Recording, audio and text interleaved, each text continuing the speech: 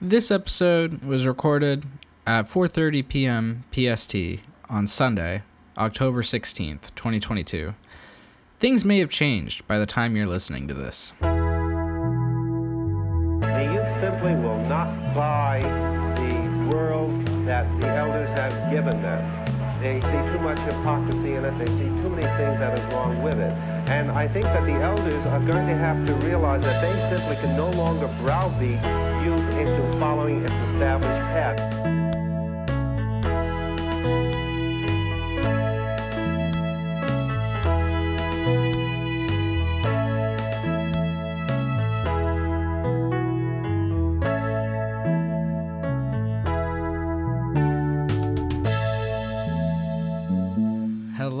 Hello, everyone. Welcome back to Sunset Politics, the number 15 politics podcast in Norway. Thank you to all of our Norwegian listeners. So this week we have a lot of things to talk about, but before we get into that, how have y'all been? It's been a while since we've recorded. What you been up to? Yeah. So this is Sam, and things have been pretty good. It's midterms for me right now, so I'm in the thick of it, college-wise. But, it's been fun. I've been joining clubs, hanging out. Yeah, how about you guys? Hi, everybody. This is Molly, by the way. It's been really good. I am actually applying for some jobs right now on campus, so that's exciting. School has been so busy. I'm taking Arabic and an American Ethnic Studies class, which is actually pretty interesting. And I'm taking political economy, and that class is like my entire life right now because I think I have 200 pages of reading to do for next week. So super fun, but it's been really good. How about you, Story? Yeah, it's been good also. I'm also taking a lot of classes. Not quite at midterms yet, but I got like 1 or 2 more weeks until I will be. I actually have 2 midterms on one day, and then I have Q to Q for the play that I'm in the very next day, which is like, if you've ever been in a play, it's like the longest, most boring, dry rehearsal ever. So that'll be fun. I also recently applied for a job editing for the 538 Politics podcast. So if anyone's from that team is listening to this, wink, wink. Please accept my offer. But yeah, it's been great. So I think today we're going to start by talking about the January 6th committee, which recently had, I believe, its final public hearing pending the results of something else. And they ended it with kind of a bombshell where the committee unanimously voted to subpoena Donald Trump to testify. Whether or not he will is up in the air. But there's been rumors that he would consider doing it, but only if it was live, so that he couldn't be taken out of context.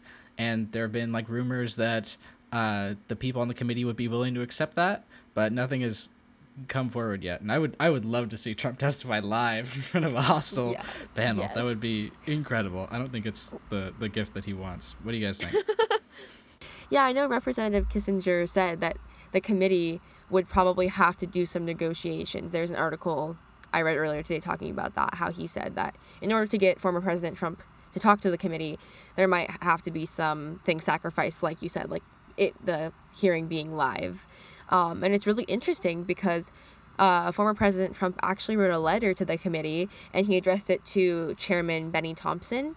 And he did not mention the subpoena, but he talked about how the committee hasn't looked into fraud, how it's all about getting the Democrats like power, and he gave a list of all of the swing states and listed off all of the supposed election fraud, like fraudulent votes. Like there were this many in this county, this box was changed or accessed from like a laptop, and his former attorney general even said that these claims are not true and that they were looked into. So it's really interesting. And I think it's most important to say that he started off this letter with, in all caps, the presidential election of 2020 was rigged and stolen.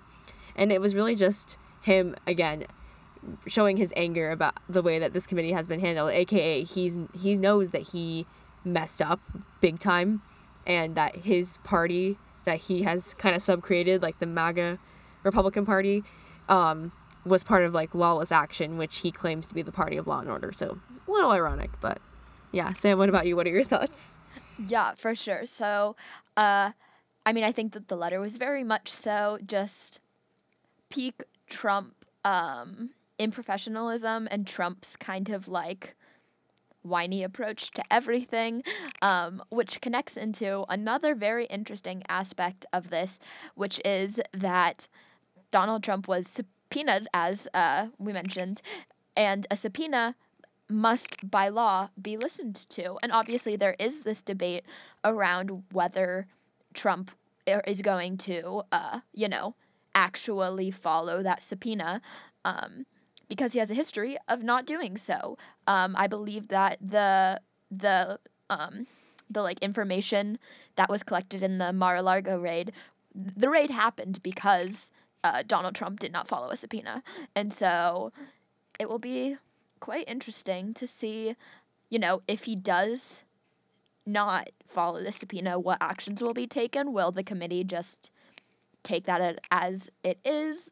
Will other actions be taken? Would it make it like things worse for Trump in the long term? I'm curious. Yeah. Outside of this, Trump is in a lot of other legal hot water. Some of it we've talked about on this show before.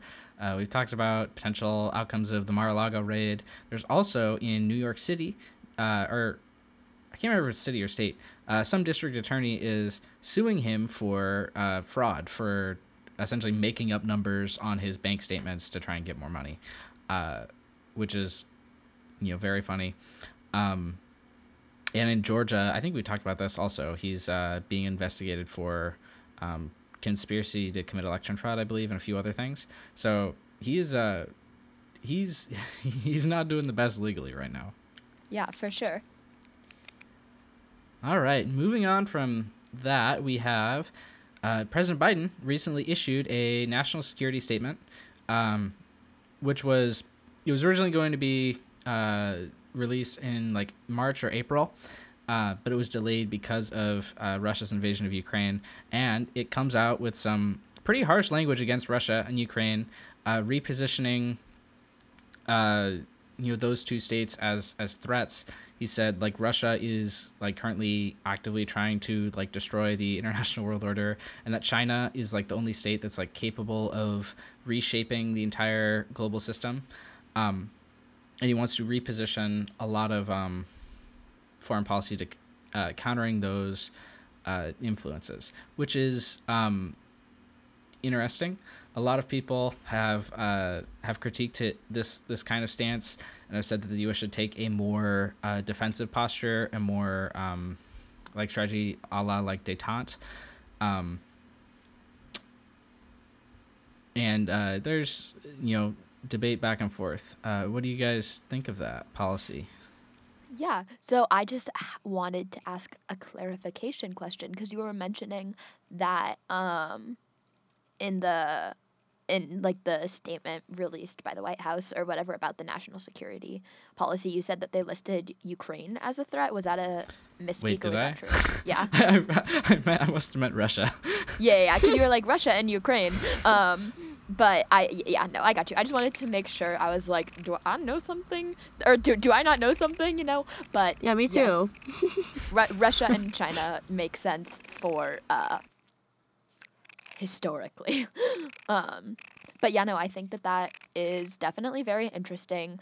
I think that international relations is a very slippery slope that you must approach very carefully.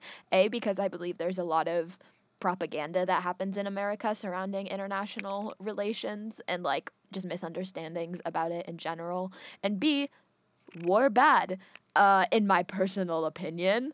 And so, I mean, it'd be really great if we could avoid war. However, I know the reality is in other countries, they are experiencing, crises and wars and, disasters that as America, we have been lucky enough to avoid on our home soil. And so I think there is kind of this line that needs to be walked between taking a like defensive strategy, but also not letting like a huge global superpower continuously take over countries and wreak havoc on, thousands, if not millions of people's lives. Honestly, Sam, you put it perfectly. Like, I would just really echo what you were saying. I think, like you said, international relations is a very slippery slope and can be really complex and deeper than, like, most Americans probably can understand, just because, like, of how our news seems to be, like, really focused on, like, our own country a lot of the time, in my opinion, or, like, that's what people tend to put the most attention on. So I think it's interesting that this is, like, the policy, and I'm, like, I was reading through earlier, like, the fact sheet about, like, the national security strategy, and it was talking a lot about how, like Story was saying, like, there's, like, certain areas that are really, like, emphasized, like having allies, and also I think it's interesting that there's a spot that's talking about strategic competition and how it literally says we will effectively compete with the People's Republic of China to increase the capability to reshape the international order, which is really interesting. So yeah, that's really all my thoughts. Yeah, there's interesting history with China. The United States and China were, relatively allies for a long time, and that really changed in, I think, 2017 when Trump put a bunch of tariffs on them. And a lot of people critiqued this idea for a lot of different reasons, and one of those was that it essentially put Chinese and U.S. relations on a downward trend, which has been bad. And so a lot of people have been calling for Biden to essentially try and reestablish ties with China. And a lot of other people have been calling for him to totally, like, get rid of ties to China because of human rights abuses, because of their threats about Taiwan. A lot of people have also said that potentially maintaining good ties with China is a better way, one of the better ways to avoid conflicts like that with Taiwan. If they know that if we're going to keep maintaining good relations, if they don't invade Taiwan, they're less incentivized to invade Taiwan. There's lots of different ways of approaching it, and President Biden's way of doing it is very hostile, and at least in wording, to China. And it's not necessarily super aggressive, but it's more aggressive than a lot of American presidents have been for a while. And I'm not sure where to stand on that. I do think the United States should commit to defending Taiwan if China were to invade. There's a very real chance that they could. We've talked about that before on this show in depth. A while ago, we did an episode where we covered Taiwan in quite a bit of depth. So it's interesting.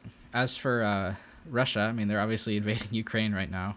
They're obviously posing a very significant threat.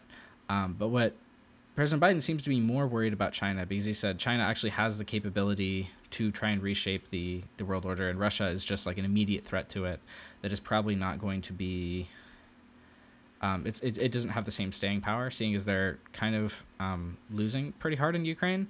I don't want to be like too optimistic, because they are reestablishing more of a presence now, but it's certainly not been the take Kiev in a week that they had planned back in March. So it's interesting. I do think that President Biden is not paying attention to a lot of other places in the world that don't seem to get as much attention, particularly the Middle East. Like, part of his foreign policy has always been a shift away from the Middle East towards China. He called it like a pivot to Asia in his campaign. And I think his Middle East policy has been very lacking. We've talked about that a few times, particularly in regards to Saudi Arabia, where, go watch the short that Molly and I did about Saudi Arabia a while ago if you want to get more information on that.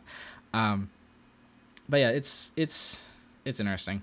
I do think that China does pose a kind of threat, and I do think that we should do things to prevent that in the way that leads to the best outcome for everyone, obviously. But what that is hard to describe, and it seems like we're focusing a lot on that and not a lot on other important issues. But overall, it's it's an okay. I don't think it's an egregiously bad security policy. I don't think it's like an amazing one, but it is what it is. You summed it up so much better than I could. So thank you for that, and thank you for the like political knowledge that you bring to the table. um, yeah. For sure. Does anyone have any last thoughts on that before we move on? Alrighty. Shall we go to the next topic? Let's do it. So our next topic is the upcoming, or actually I think it's already started as of October 3rd, the new Supreme Court term. And there are some very interesting cases and very controversial cases actually that are being, decided this term. And I'm just going to go over one or two, and if Story or Sam, if you all want to add in another or whatnot. So the first one that I think is interesting is there's a voting rights case, which actually this article that I got this information from was published on October 3rd. So this case has already started to be heard, but it is about redistricting in Alabama, and the question at issue is whether Alabama's redistricting plan from 2021 for the House violated Section 2 of the Voting Rights Act. And the Voting Rights Act, Section 2, prohibits voting practices or procedures that discriminate on the basis of race, color, or membership in one of the language minority groups. And so the Alabama's House map contained one predominantly black district, even though black people make up about a quarter of the state's population. And so a group of voters in Alabama challenged this map in federal court, and they argued that it diluted the votes of black people. And so a judge panel that had two appointees of former President Donald Trump agreed with them, which really shows that how Alabama has an extensive history of racial and voting-related discrimination, in my opinion, personally. And the court ordered Alabama to create another predominantly black district. But Alabama state filed an emergency appeal.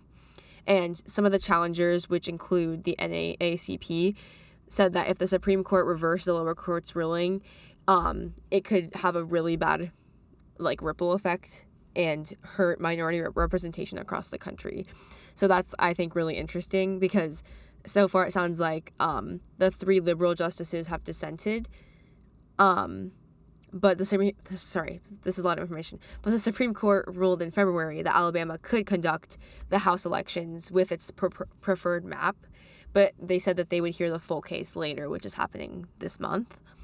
And Chief Justice John Roberts actually filed his own dissent and said that he affirmed the lower court's decision. But yeah, it's just really interesting. Do either of you have thoughts on that first case or have anything to add? Yeah, I'm not sure how it will go. I think to me it makes sense, the argument against the argument that there should be more districts created. Yeah, so the ruling that the lower court made, the Supreme Court tend to want to avoid political questions close to an election. So it makes sense that they would say, okay, you can go with it for now, but we're going to hear the full case now. So it's not going to affect the election, but we're still going to hear the case. I don't think that necessarily means that they're going to swing a certain way. If Roberts is dissenting, and you said the three liberals are probably going to dissent, there could be one of the five that decides to go, with the lower court. Even though it is a conservative majority, I think it's it's still possible for them to rule with the who's bringing the case. Is it the NAACP that's bringing the case? It's brought by Black voters. Okay. And so it just looks like, voters. yeah, NAACP is like backing them basically. Yeah, so it would. It's not impossible that the court sides with the voters here, even though they do tend to be pretty conservative. Mm-hmm. Any other thoughts before I go on to our next case? All right. So this next one is very controversial and a very, like, there's actually 2 cases about this. So affirmative action. So there's Students for Fair Admissions versus Harvard and Students for Fair Admissions versus the University of North Carolina. And so the question at hand here is whether universities' attempts to make up for past injustices and not allowing, like, discriminating against non-white people within college admissions have unfairly discriminated against Asian Americans, which is really interesting. Yeah. And so, so the precedent here is Grutter v. Bollinger, I believe, which is a 2003 case. And the decision in this case was that universities can weigh race among other factors when they're going through the admissions process, and they recognize that educational diversity is a valid goal of an institution. And so it'll be really interesting, I think, to see how these cases are decided, because I know that Students for Fair Admissions versus Harvard, like, that's been, like, in the news for a long time now. I feel like this case has been pushed back possibly, or gone to lower courts, like, maybe once or twice, because I know I've, like, heard about this for a while. But yeah, it should be really interesting to see. Do either of you have any thoughts or anything to add? Yeah, I definitely think that that's really interesting, especially the case that argues that it's, like, unfair for Asian American students, because I think that usually we get this approach of, like, white people versus BIPOC, or it's like, you're discriminating against my white child. And so I think that it's really interesting that we have this approach that is suing, or, like, trying to, like going to court over, whether weighing race is unfair to Asian American students. And I think that will be really interesting. I take it that this was raised by someone or a group of Asian Americans? Yes, it's I think it's, yeah, a group of students, and it looks like from the article from the New York Times that they're, like, this man who created the group is a financial advisor named Edward Blum, and he has proved to be, like, really skilled at finding spots in the country's affirmative action practices that he can kind of jump in on and, like, complain, like, basically raise a case about. So kind of interesting. Because it's very interesting, because I can't speak too much on this because I am not Asian American, but it feels a little bit like playing into this idea of the model minority and kind of capitalizing off of that. But who knows? Maybe there is a case there. Time will only tell. Exactly. For sure.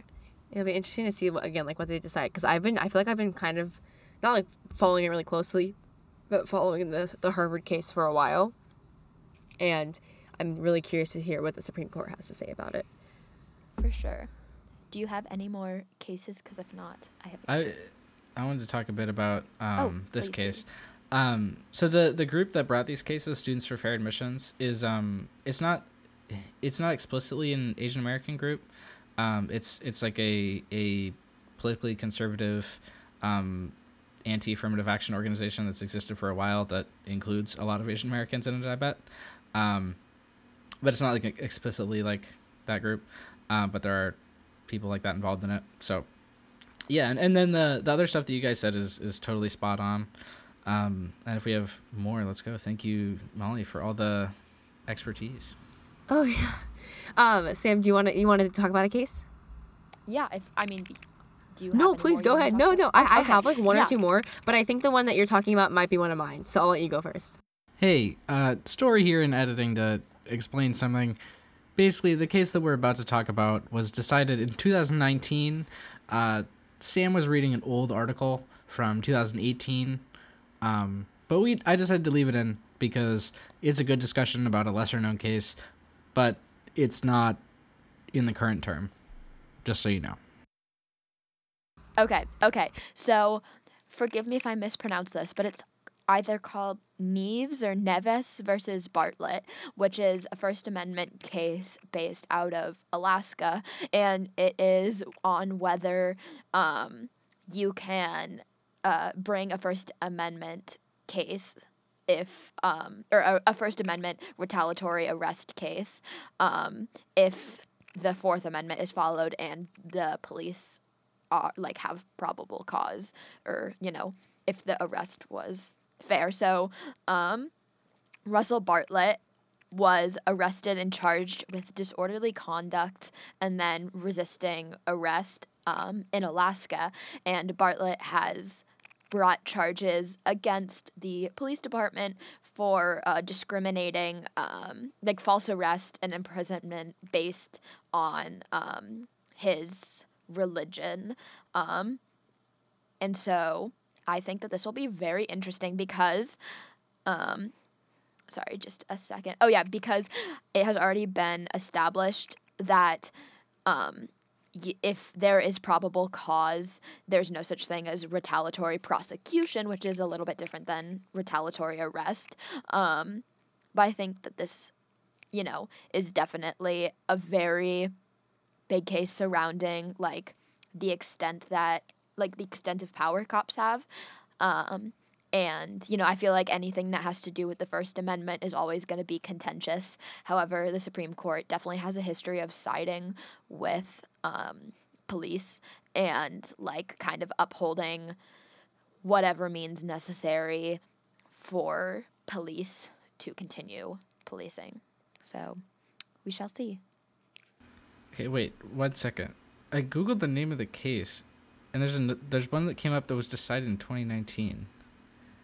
Is this the same case? If that is, that's really embarrassing. Just a second. I was the American Bar did me dirty, and it brought me up an old article. We'll just edit that out. It's fine. Sorry. I was trying to, be a part of the conversation, but the American Bar Association put that out in 2018. Anyways. Okay. Well, we might keep it in. It's a good discussion about an old case. Exactly. What was the result? They ruled that probable cause should generally defeat a retaliatory arrest claim brought under the First Amendment unless officers under the circumstance would typically exercise their discretion not to make an arrest. So from my interpretation of that, it means that that they're saying that the cops are in the right, basically. Yeah, that checks out. Not with cops being in the right, but SCOTUS siding with cops. Mm-hmm. I'll just talk about one last one. This one isn't one of the ones that they're like, oh my gosh, this is gonna change America, but I think this one's really interesting because I personally I'll give my thoughts after I explain it. But our next case is 303 Creative versus Ellenis, I believe is how you say this person's name, which is about whether a state law can compel a private business to serve LGBTQ plus clients, or whether the First Amendment protects business owners who violate those laws on religious grounds. And so basically there was a website designer, and they wanted to expand their business to offer personal wedding sites, but not for LGBTQ plus couples, which is actually a requirement by the state of Colorado's non-discrimination laws. And so basically, the reason this case is such a big deal is it will address the conflict between a person's free exercise of religion, which obviously is guaranteed by the First Amendment, and the state's power to enforce the equal treatment of all people. And so, I don't know. I think this case is like really interesting, and obviously, also the question is, like, does the website designer's free speech and artistic expression, like, is that like what this is really about? Is it about like religious motivation? Like, what is it really about? But I don't know. What are your guys' thoughts on this? I think that it is very interesting because we have a similar Supreme Court case that we can look at with, I forget the name of it, but when the, like, whether a business can deny a gay couple from gaining business. So personally, I think that this hypothetically should be a cut and dry case. However, we know that the Supreme Court has begun to shift to a more right-leaning perspective, and so there is a chance that precedent will be overturned.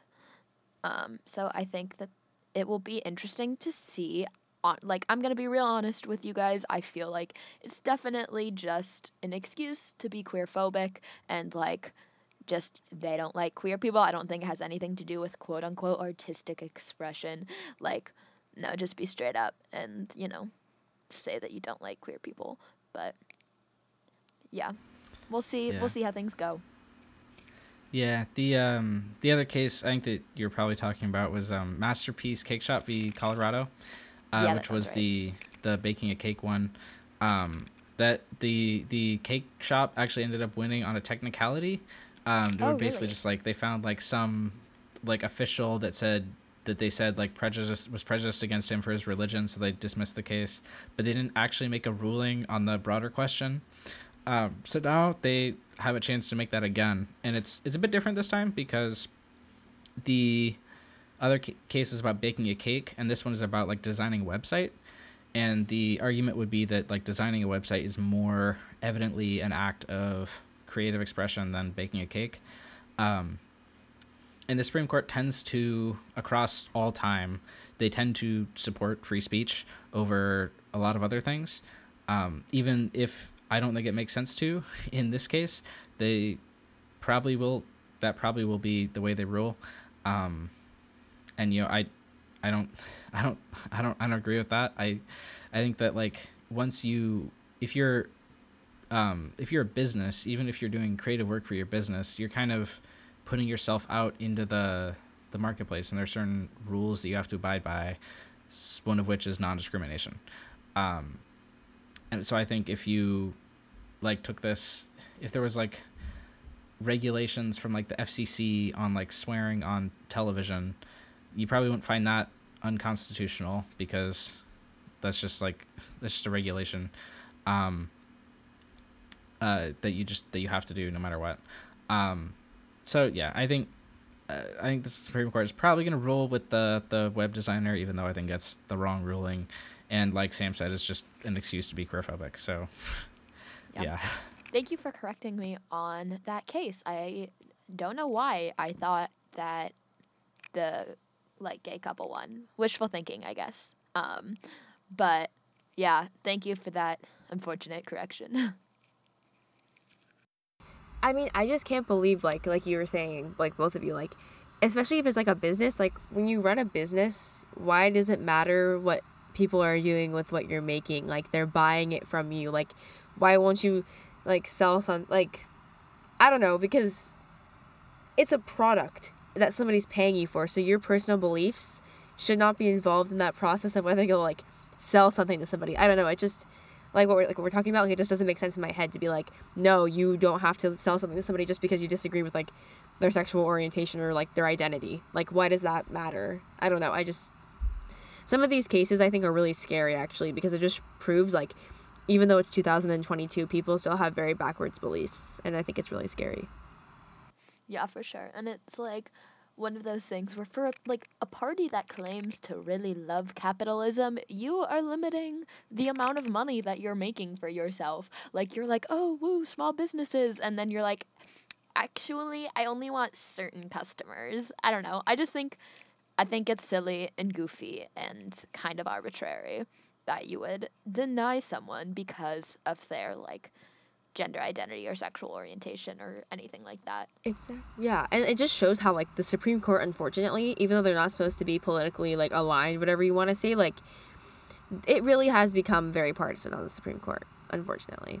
And it's really sad because they should be making decisions based off of the Constitution in my opinion, in a modern sense, because we can't use the Constitution in the context of when it was written for 2022.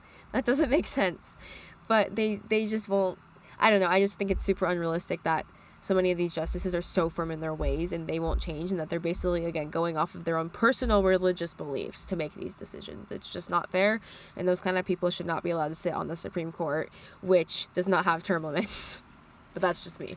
Facts dropped. Mic dropped. Yeah.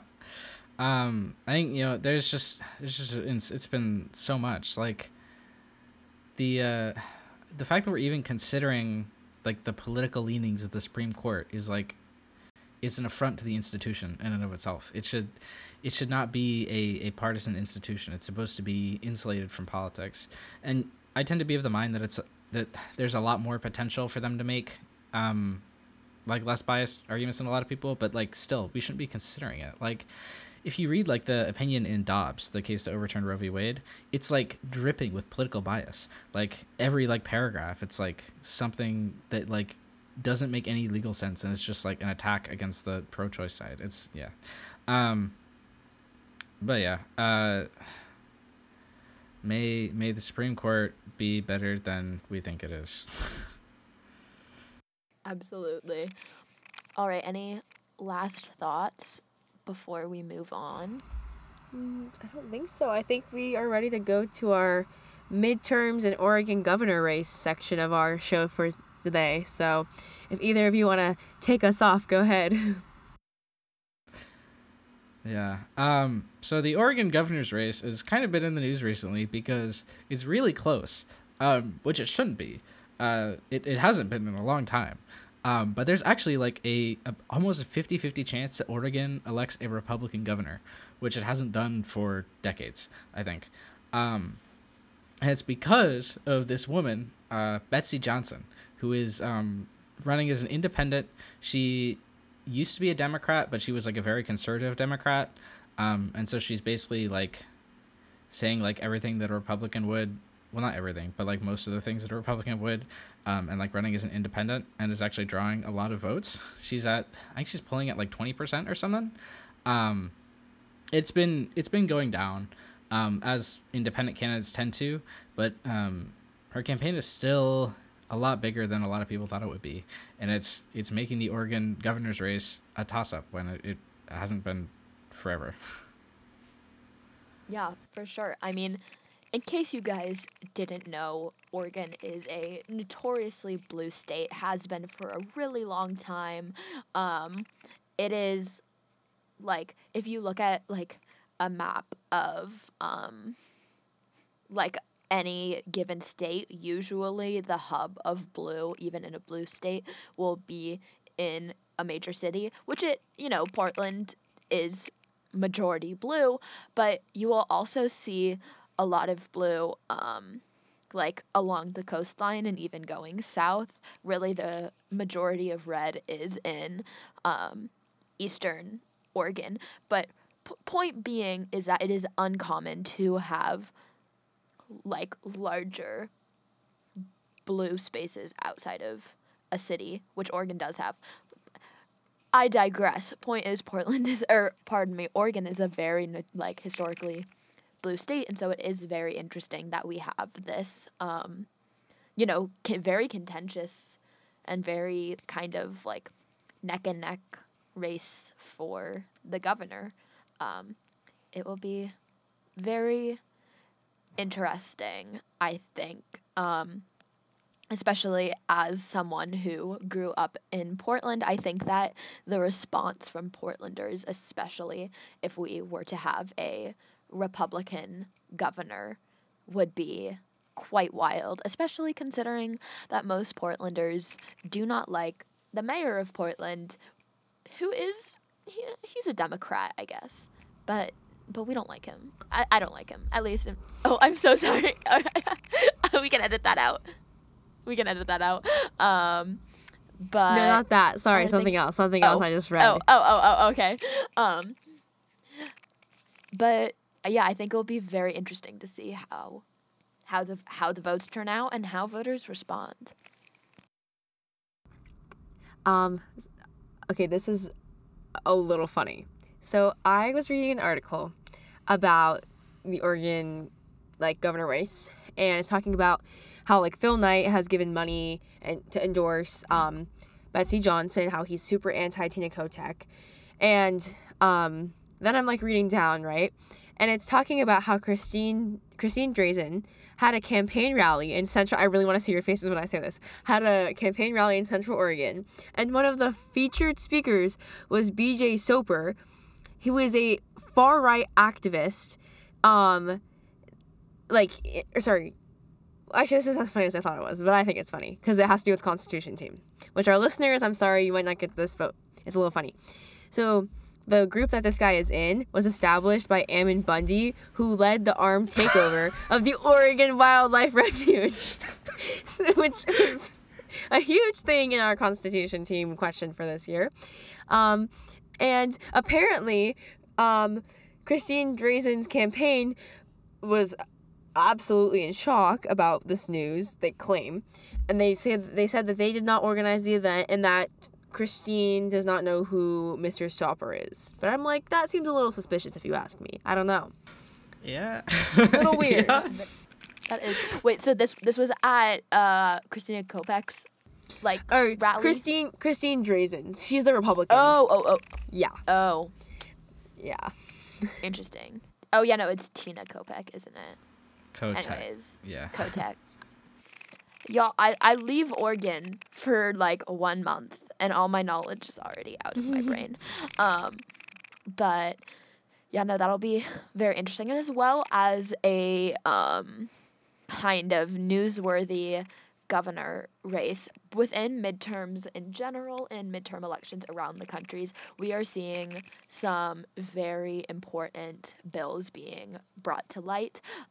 One that has really stood out to me is Oregon, along with some other states too, are looking to pass laws that would outlaw the use of prisoners for slave labor, because if you didn't know, the Constitution allows prisoners to work for slave labor, or work as slave labor. And so these bills would be addressing the rights of prisoners and making sure that if prisoners choose to work, they are being treated fairly, paid fairly, being kept safe, and, kind of creating this standard of safety and care for incarcerated workers. Yeah, I hope all these measures pass. It's a huge issue that doesn't get talked about a ton, and I hope I hope they all get passed. I'll certainly be voting to do that in Oregon. For sure. Yep.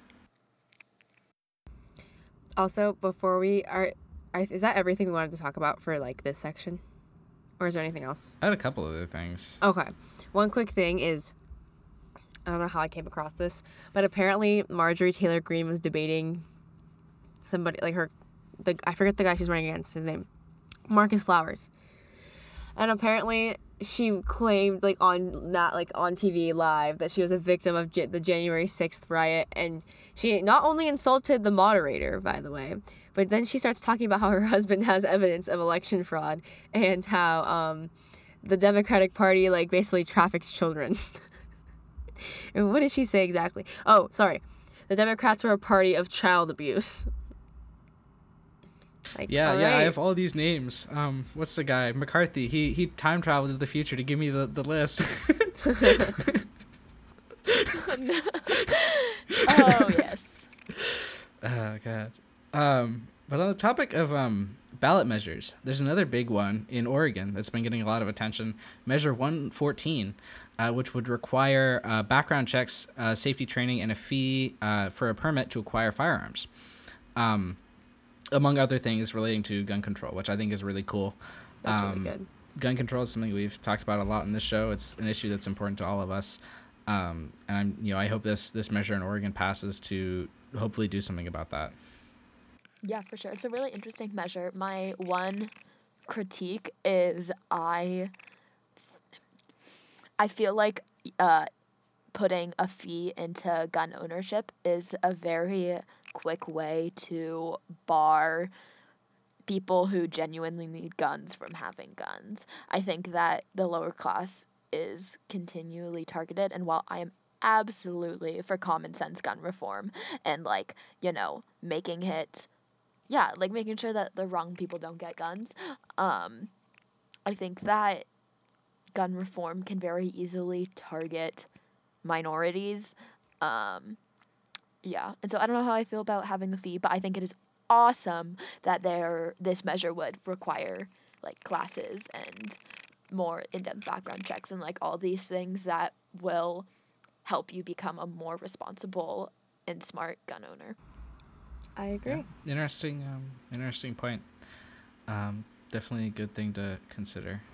Yes. And then, one thing I wanted to mention, we were talking about the mayor of Portland earlier, and he is actually in power because of a third-party candidate that split the vote. There was, during the mayoral race, there was Iannarone and Sarah Iannarone who got very close to winning, and someone, what's her name, Teresa Rayford, ran as a write-in and ended up pulling enough votes to prevent Iannarone from beating Wheeler. So it's an unfortunate reality of systems like this, but when there are two candidates, oftentimes third parties tend to pull away from the candidate they're closer to and can allow the other one to win. Rayford was a great candidate. I kind of wish that she had ended up doing better, but she ended up just being essentially a spoiler.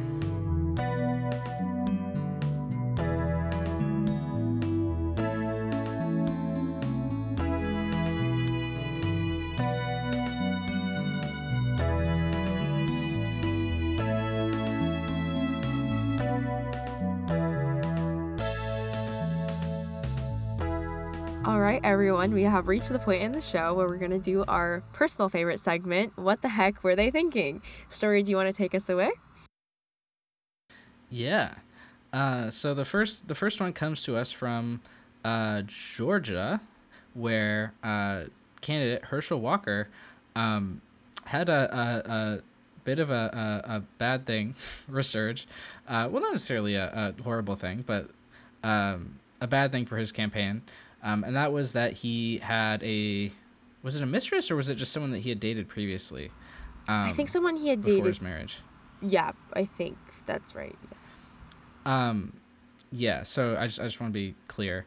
But he ended up, that person ended up getting pregnant, and Walker paid for her to get an abortion.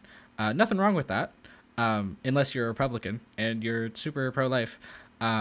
And you're running for office, so because that will hurt your chances.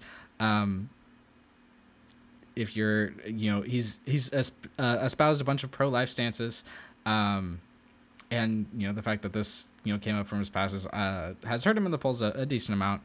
Not like a ton, but a decent amount.